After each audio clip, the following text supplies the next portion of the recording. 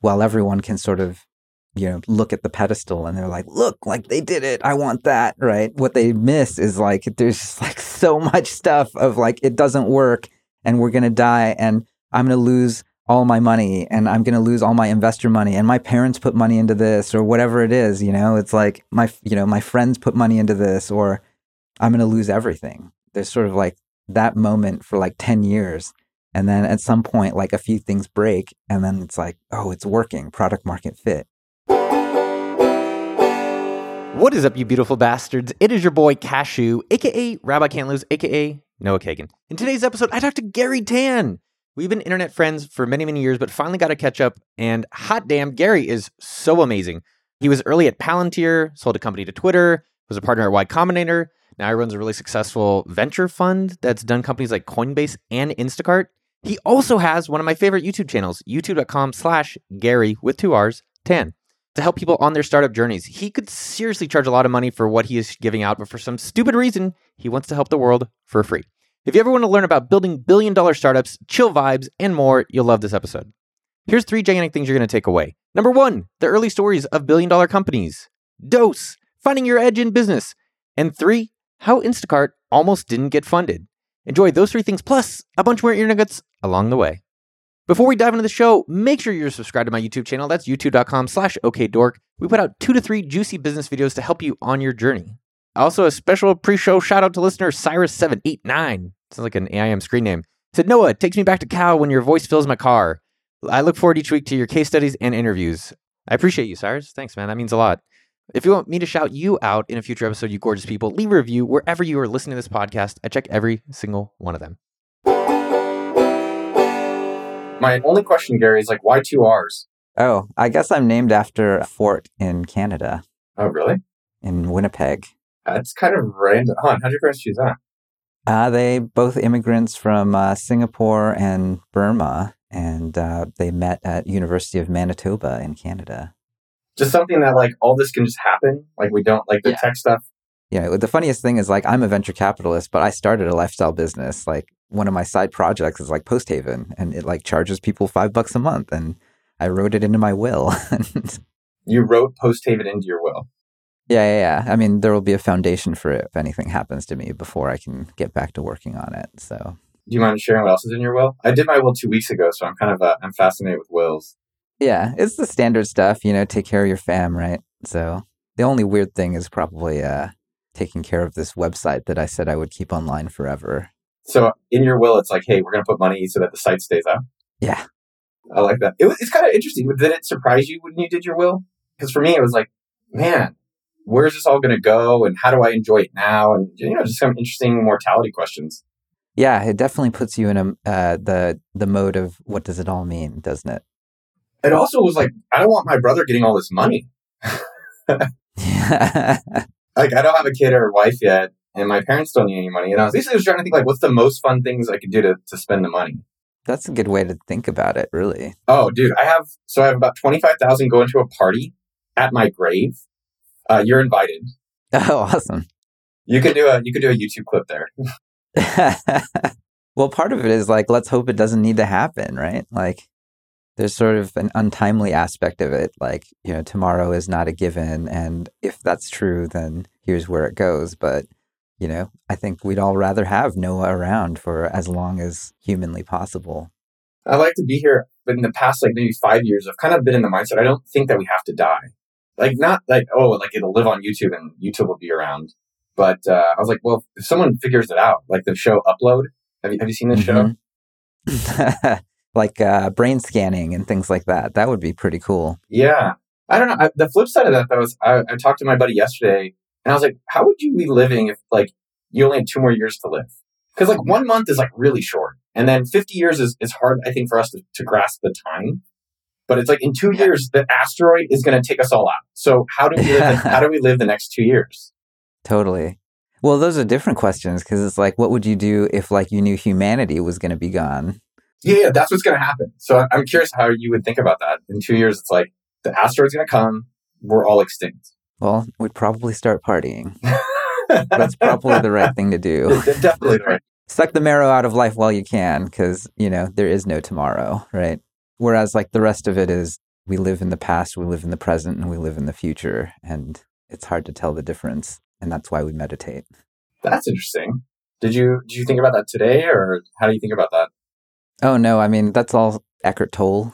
That's all his stuff.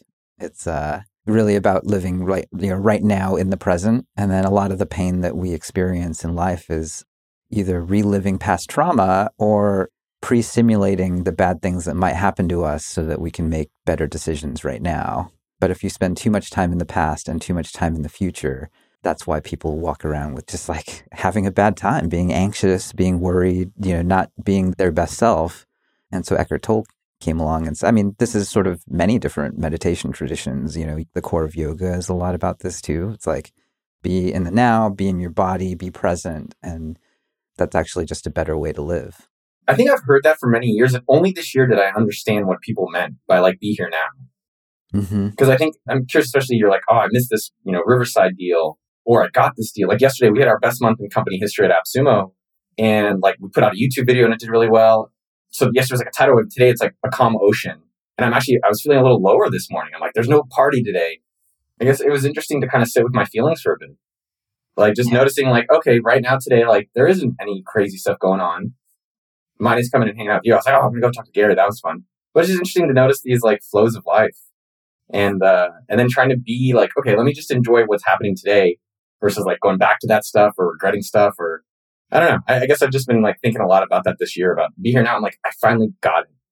Yeah. I think it's super valuable and super useful. And I think for me, it's one of those weird things because from the outside, a lot of people think I'm like really, really Zen. And then the people who are really close to me are like, you need to meditate. So it is kind of interesting. Why do people perceive you as that outside? I think, I try to go for like really chill vibes on my YouTube channel. And, the Twitter thing is definitely, the more I do it and the more followers you get on Twitter, the more and more your tweets start resembling fortune cookies. And that's definitely happened to me as well. But, the algorithm really incentivizes that, right? It's you tweet all kinds of things, and then the things that really blow up are sort of the fortune cookie trite things. So, and these things are about engagement. So it is kind of funny. Whereas when people really get to know me, they're like, oh yeah, you're just a really normal human being. I have crazy anxiety about things that could go wrong, and I have things in my past that I'm not proud of, or things that happen to me that I'm not happy happen to me, right? And that's true for every single person on this planet. And so that's one of the interesting things that I think these parasocial relationships on the internet that we end up having sort of cloud all of that. I remember, I'm meeting some of the heroes that I looked up to. And on the one hand, it was like really awesome to work for them and spend time with them. And then it's actually sort of a relief. Like, you put people on the internet who are really famous, who maybe help you with wisdom or knowledge or whatever on this pedestal. And then it's actually kind of cool to realize, oh, they're actually also people and I'm also a person and we're not different. And then that's the empowering aspect to it, right? Do you have that with, meeting people on the internet or people who you just knew from afar?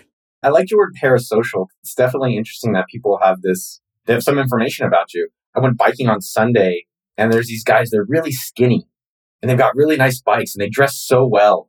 And I just assume they're better than me. I'm like, oh, you look like a little Italian cyclist is supposed to look like. Did you beat them? No, they were really fast. I kicked my ass. They're really fast, yeah. But it was conceptually, I have to remind myself, I don't always want to put everyone above me. And I think that's easy to do. You're like Peter Thiel or Elon, he's the only one that can do that stuff, which there is truth to that. But it's also, I do think of that Jobs quote from time to time where it's like, when you realize no one's better than you, I'm mashing it. I think about that. We're like, they're not better than you just because they dress better. And I like reminding myself of that. Yeah. And then it sort of works both ways because it's like, don't believe your impress line, right? The second that happens, like you fall off.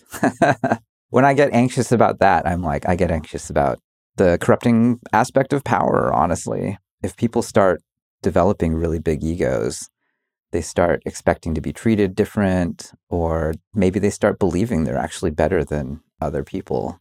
And a lot of badness in organizations and in life sort of comes out of exactly that type of behavior.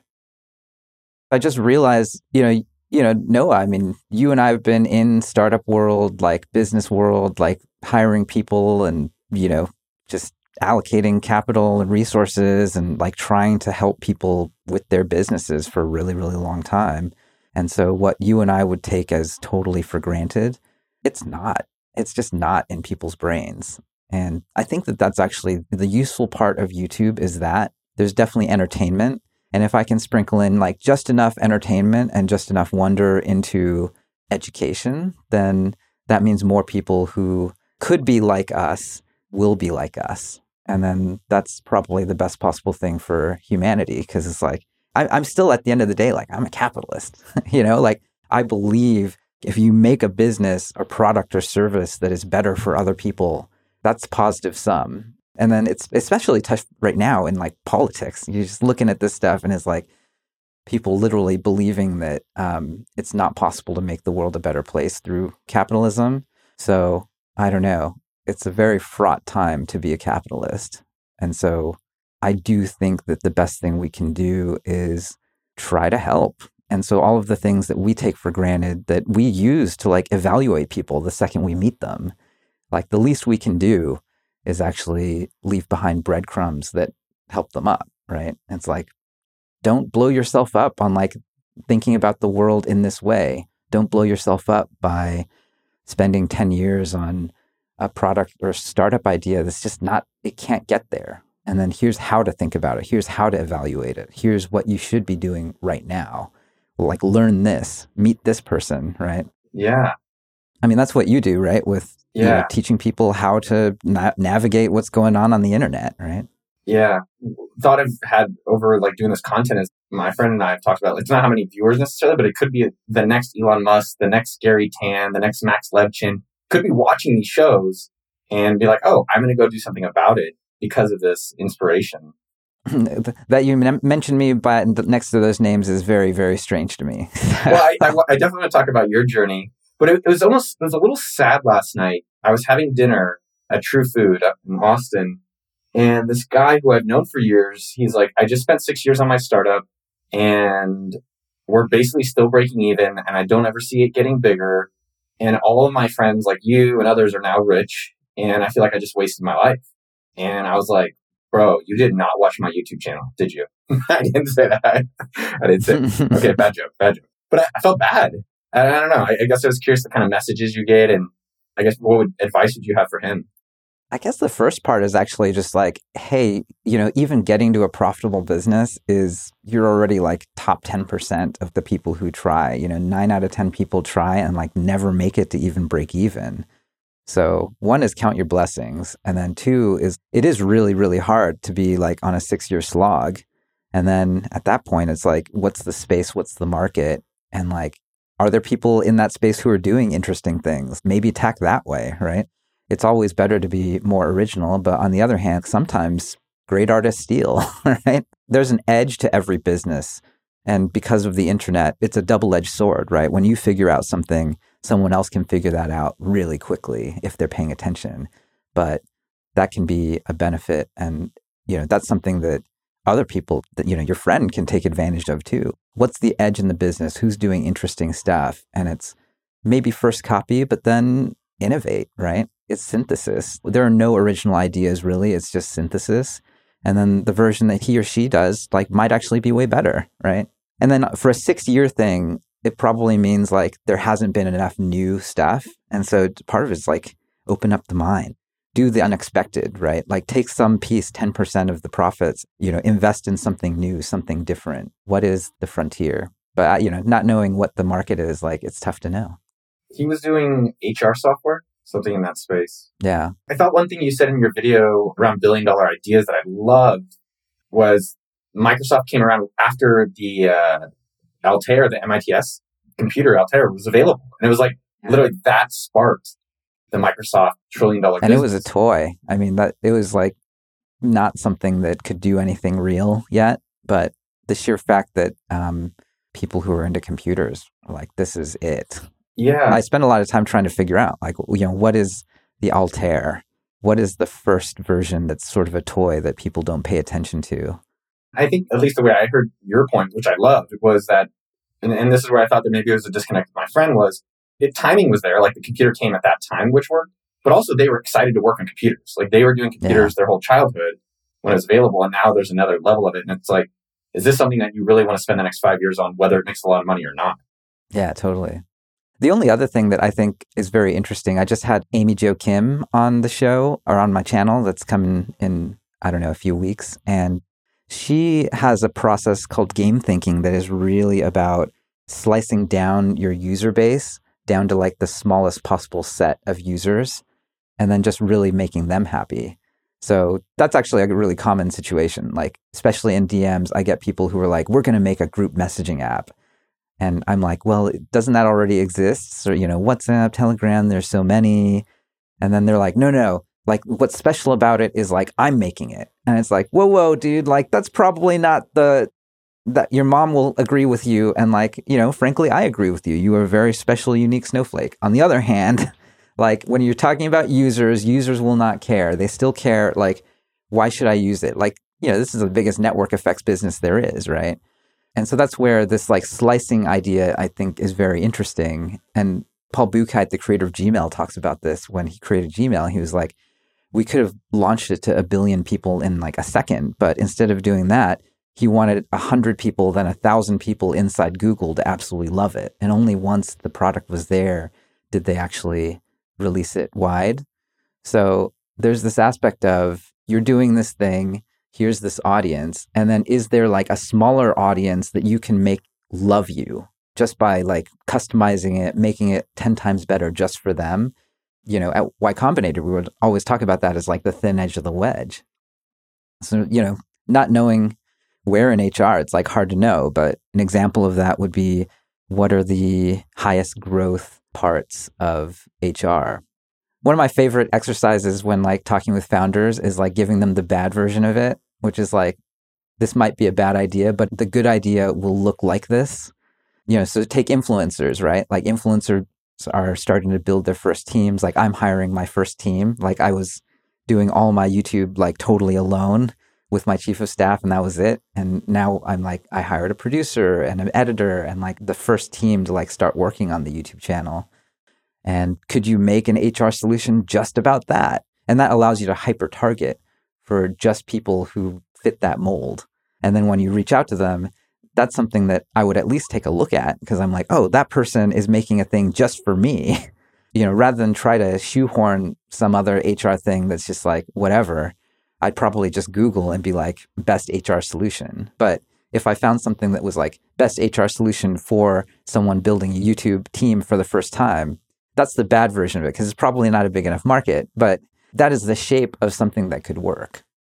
One, I love where you're going with it. I think also there's going to be a lot more teams and professionalism around content creation. Like, I think it's definitely started. You made me reflect on like Andrew Chen, a good friend of both of ours. I was like, Gary's like Andrew Chen if he had a family. Well, Andrew Chen now has a really nice RV, so it's, similar to having a family. Well, he's got the RV. He's in a van. Yeah. But it made me reflect. Yeah.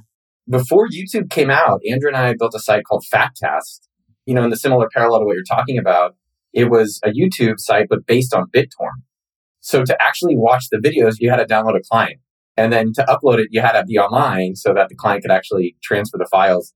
But the idea of being able to watch these videos online was Andrew's vision, which was amazing. It was 6 months, a little early, and then the technology was a little off. But to the same point with, I think if you like video online, but the technology is not working, okay, well, the video stuff is cool, but this tech isn't working. What could we shift it to? Yeah, totally. So we missed the boat. It's funny because that kind of idea could still work now because people hate YouTube. And then at that point, it's just network effects. And where you say people hate YouTube?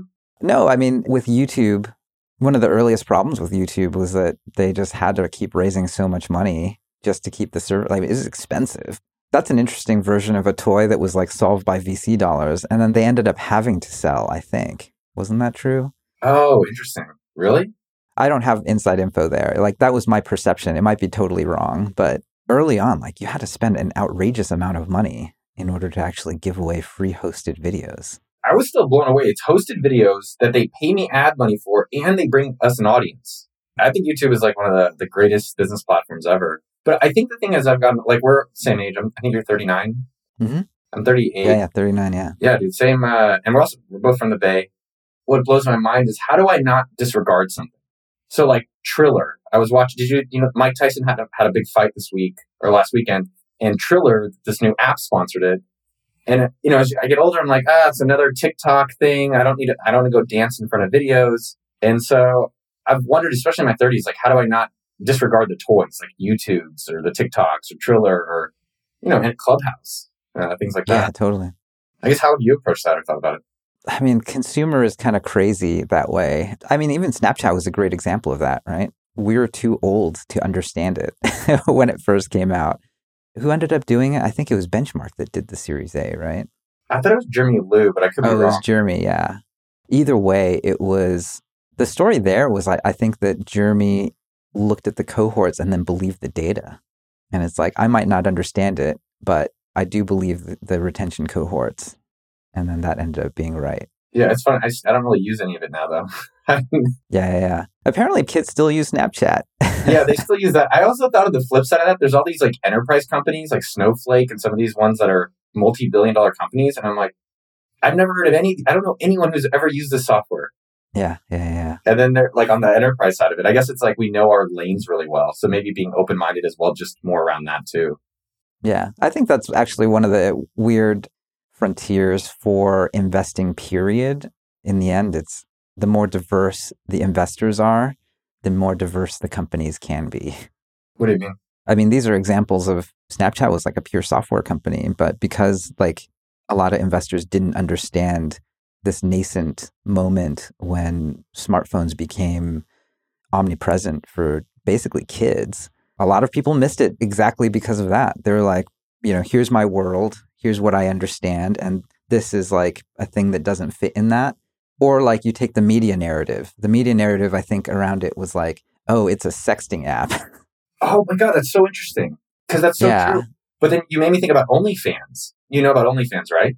Yeah, obviously. OnlyFans is a super interesting thing that's happening. But as you said it, what does everyone call OnlyFans? Yeah. A porn site. Yeah, it's a porn site. Yeah, that's what people say. But on the other hand, it's like a new type of transaction, right? And it's what people want. And, OnlyFans behavior, I think, had been happening on the internet for a while.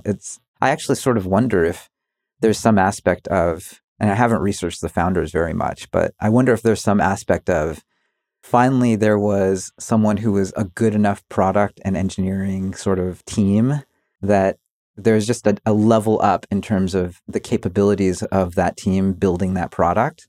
Then they rolled it out. Yeah. I think he was in porn before, but you commented on one of your videos I loved. It was about, you do these experiences in life that lead you to the great idea or lead you to incorporate that into your business. But it's like, if you're not trying to go and explore new experiences, you were quoting Steve Jobs. And I was like, oh, I like that. Like, you have to go out and have these experiences, and then you can incorporate them in different ways to whatever you're working on. Well, it's something that I saw at Y Combinator all the time. The coolest startups, the founders are so different and had crazy, super interesting experiences, sometimes ones that are nearly heroic. The founders of Equipment Share, which is now, I think, $1 billion startup, sort of like Airbnb, but for heavy machinery. Okay. They escaped a cult. And so I think they're brothers, and the story was really amazing, actually. And so you get to meet lots of really outlier type people at places like Y Combinator. But then, YC also lets in the very conventional now, right? There was some point when The Social Network came out, the movie, it was like flipping a switch. We would always still get the sort of standard off the beaten path, like found Paul Graham's essays off of the internet sort of people who were like fringe and interesting. And I think this is sort of like a little bit the eternal September of startupdom, because then we started getting the bankers, like the perfect resume, like the, ex-Facebook, ex-Google, ex-Ivy. These people in the past became management consultants and investment bankers. Sometime around 2012, they started becoming startup founders because it was cool and interesting and all desirous and mimetic. And so the interesting thing was, like, sometimes they had never failed in their lives. And like, startup will teach you failure. Like, no plan. It's like getting into the ring and getting punched in the face for the first time. But the cool thing is like, some of them, they rolled with it. They're like, oh, people don't like that. I'll try 5 other things. And they still succeed. But the interesting thing was how common it was for people who had never failed in their entire lives, some mix of privilege, but also, frankly, just everything was rolled out on a silver gold platter for them, right? It's like always the top school, the boarding schools, like the golden resume. And then they would hit a startup problem and then they would cry in office hours. It was like sort of shocked at that, actually. So yeah, it was interesting. Yeah, it is very important to have a lot more fringe diversity in startup founders. And so I think that that's something that investors can probably honestly do better at, right? Like here's this capitalist system that like allocates capital to people who come from standard sort of central casting. And yet some of the most interesting, the weirdest and the best startups come from people who they're just very different. Well, like the Patreon guy, now $1 billion company, was a musician. Yeah. And then I guess I'm curious, through Y Combinator as well as through Initialize Capital, what have been some of the ideas and the pitches early on and the founders that have become that, rapidly grew? I'm curious what those experiences were like, their stories, meeting those people. I mean, the other interesting thing is like how accidental some of these things were. The Soylent story is kind of hilarious. I mean, Rob Reinhart and Matt Cobble, they were working on a totally different startup. They were working on networking hardware. And then Rob created an online subreddit and community for this very, very fringe thing, which was he was sick of eating ramen and pizza. And he thought, well, what if I could just make meals from a can, from literally powder? And he named it Soylent, and it grew and grew and grew as a following. And then I remember them coming in for office hours and saying like, hey, we want to turn this into our startup now. And I was like, okay, but one thing you cannot do is you cannot call it Soylent. But they ignored me, which is good. I mean, good founders like ignore bad advice. Like in the end, naming it that actually got them probably tens, if not hundreds of millions of dollars worth of free earned media. I mean, it was totally free. Like people were pissed, right? Like anyone who's into organic food or they just inflected into it. And so it's an interesting counter case study to me. That was a very good example of like, I gave horrible advice and I'm glad they didn't take my advice because they knew something that I didn't understand at the time, but now I understand. It's like good or bad, every business is a meme now. 9 out of 10 people heard about Soylent and they hated it, but all that it really mattered was you could get your like 1 out of 10 people who heard about it and they were like, oh, I want that. And then they became subscribers and, true believers. So that's probably like the most extreme story of finding product market fit, literally by choosing like an incendiary name that would force people to talk about it. Honestly, it's super fascinating. I guess I was curious, any other $1 billion, dollar ideas? You've been in on some of these early ones. So like maybe like Instacart and Coinbase, like you were really early in that stuff. Yeah, Instacart was fun in that was more Apoorva never gave up. He emailed all the YC partners and I was the only one to reply. And YC was half over. It was only a 10-week program. So I said, it's half over. You should apply to the next one. It'd be almost impossible to get you in. And then he said he like zeroed in on almost. And then he sent me a 6-pack of beer using the service that he had. And it was up and running in Mountain View. And the funny thing was, it was actually a really sort of common startup idea at that moment. Like Lyft had just been created. It was called, I think, Zimride at the time. Uber had just like started launching UberX. So this idea of totally online workforce was a brand new idea.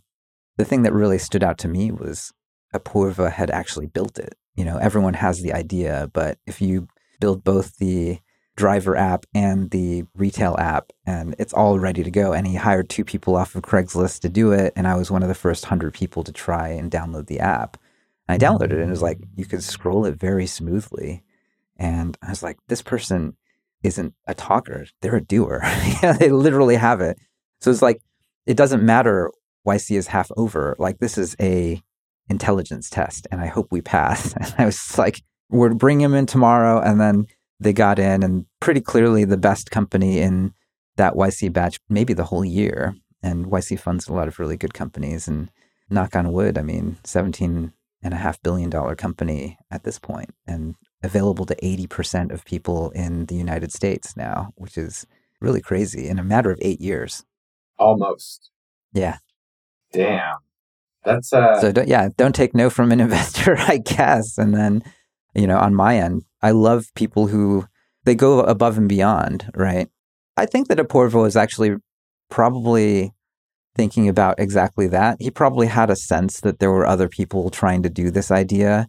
And that's actually an interesting mental framework. It's like, go out, find the URLs and find the people who are literally doing all the things that you're trying to do, and then make a mental catalog of all the things they're doing, and then go above and beyond so that it's clear, like, yes, it's a crowded space, but this is going to be the one.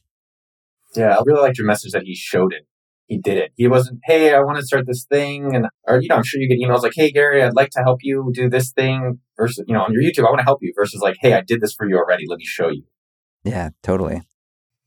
That's awesome. And what was the Coinbase?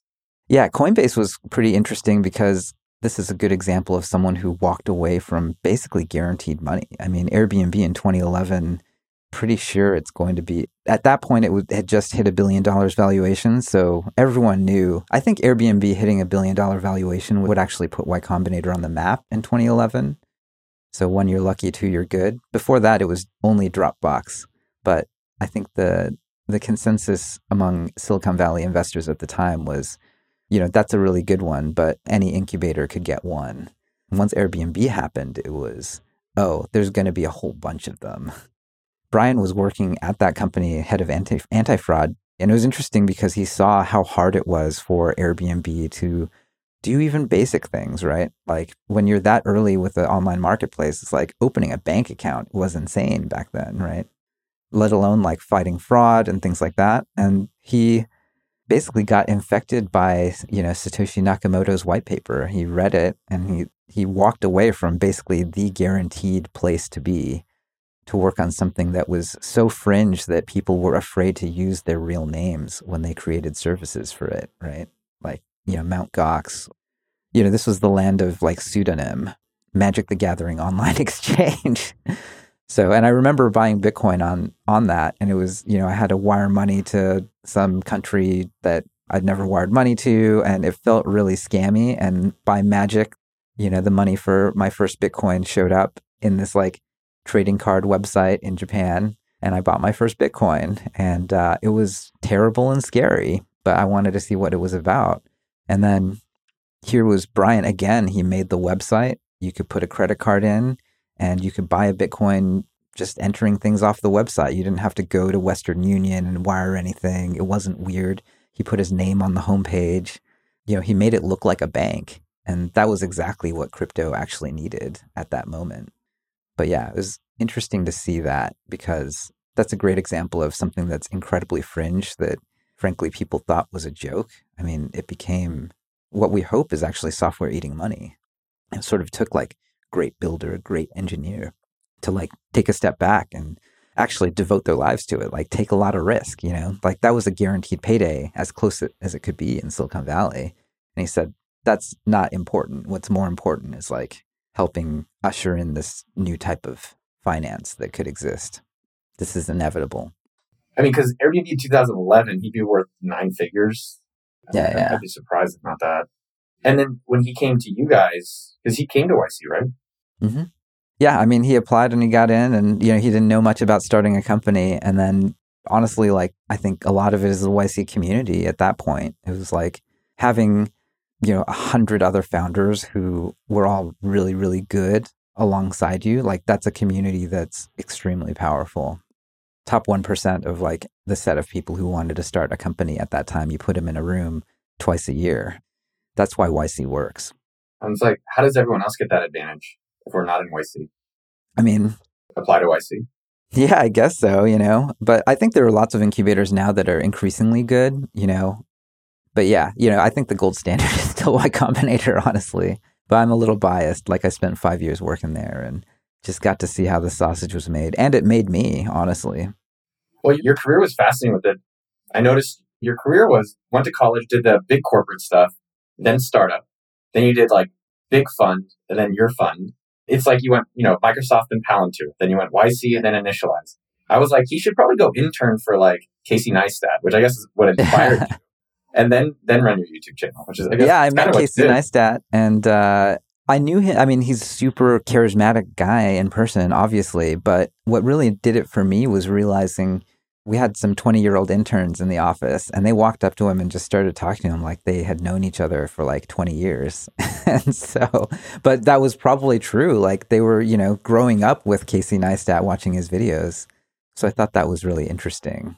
And then, the way it works today is like, again, every business is a meme, and having a super direct connection to people and trying to influence them that way, it's worth it. Like if I can actually help more people in their journeys, then that's what I should be doing.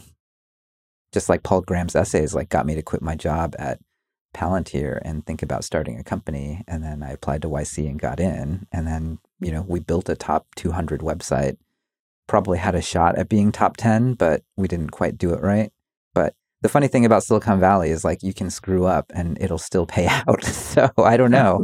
Every time in my career, I've basically didn't quite make it to the moon, but I ended up among the stars. Like I learned a lot. And at this point, it's just how do we help this magic thing happen, 10 or 100,000 times more?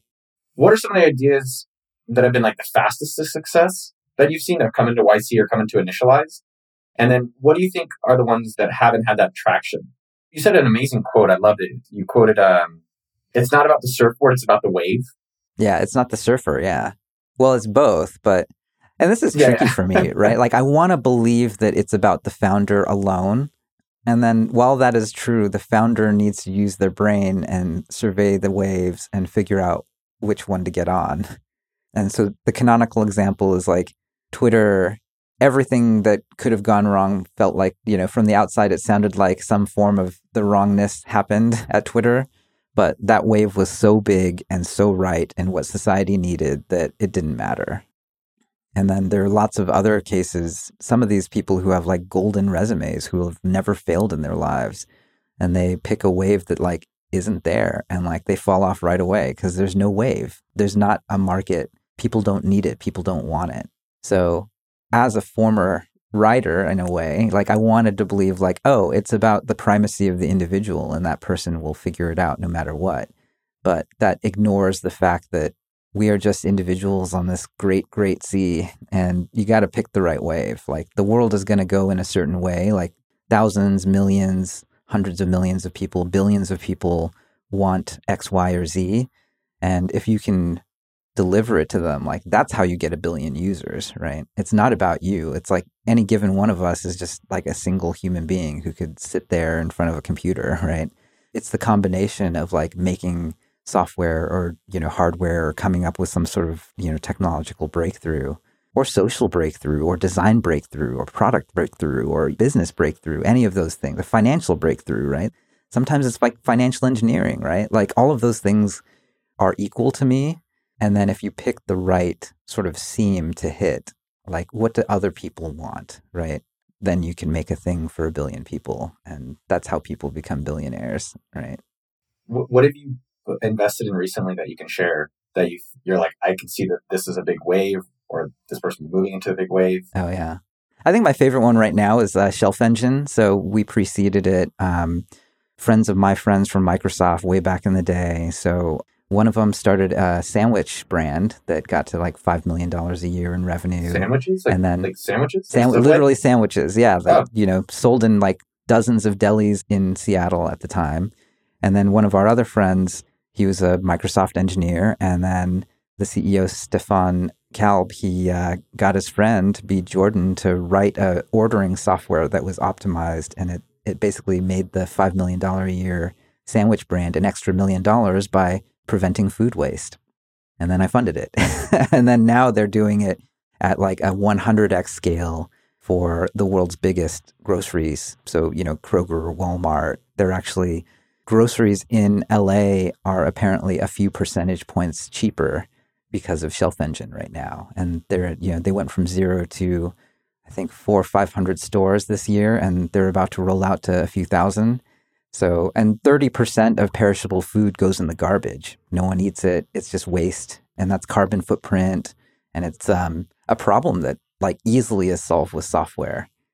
So that's a good example of like, I know you asked what are the fastest. This company took like 4 years to get here. And we always talk about, honestly, most startups are like sort of the 10-year overnight success. And you got to grind for 10 years, 10 years, like, things not working. You feel like you're going to die. It's, the company's going to die. You have to lay everyone off. Like, this is sort of the, to quote Elon Musk, like the eating glass and staring into the abyss part of being a founder. And so while everyone can sort of, look at the pedestal and they're like, look, like they did it. I want that, right? What they miss is like, there's just like so much stuff of like, it doesn't work and we're going to die and I'm going to lose all my money and I'm going to lose all my investor money and my parents put money into this or whatever it is, it's like my friends put money into this or I'm going to lose everything. There's sort of like that moment for like 10 years. And then at some point, like a few things break and then it's like, oh, it's working, product market fit. When we look at YouTube or we read like the press, it's like you see it only at the pedestal stage and you think like, oh, I just want that. Let's skip to that. But no, there's like so much stuff that happened before that to even get there. Yeah. You mentioned as well, long duration wins. So finding a large market that's growing or sizable and then sticking with it for a very long period of time. Like you said, I like how long you're going to do YouTube for. You're like, I'm going to do it forever. Yeah, I want to do it for the rest of my life. I mean, as long as it's fun and hard and valuable and as long as it's interesting, then it's worth doing. I was thinking about, I biked this weekend and it was the longest ride I've ever done. And it really dawned on me, the only reason it's satisfying is because it's challenging. Yeah, that's true. That's what we're here for, right? If it was too easy, then it's like playing video games with cheat codes. Like sooner or later, it's not fun anymore. Whenever I want to stop playing a game, I just start like looking up the cheat codes and then it like snaps me right out of like whatever I was addicted to, It has got to be hard. You want it to be hard. So I think hard and I would say fulfilling or hard and rewarding. Yeah. Rewarding is important too. Noah, thank you for having me, man. Dude, awesome. You're the man. We'll do this again. All right, man. Thanks, Gary. Take care, guys. Well, that's a wrap. I hope you love the episode as much as I did. Go subscribe to Gary at youtube.com/GaryTan and check out his venture fund, Initialized Capital. Next, text a friend you love them. Yo, dog, let's go have a barbecue together.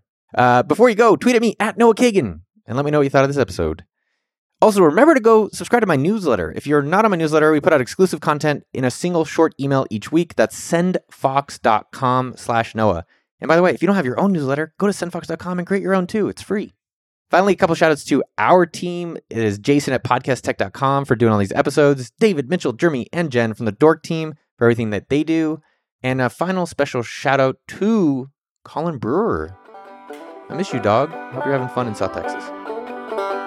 Have a nice day. What's your favorite day of the week?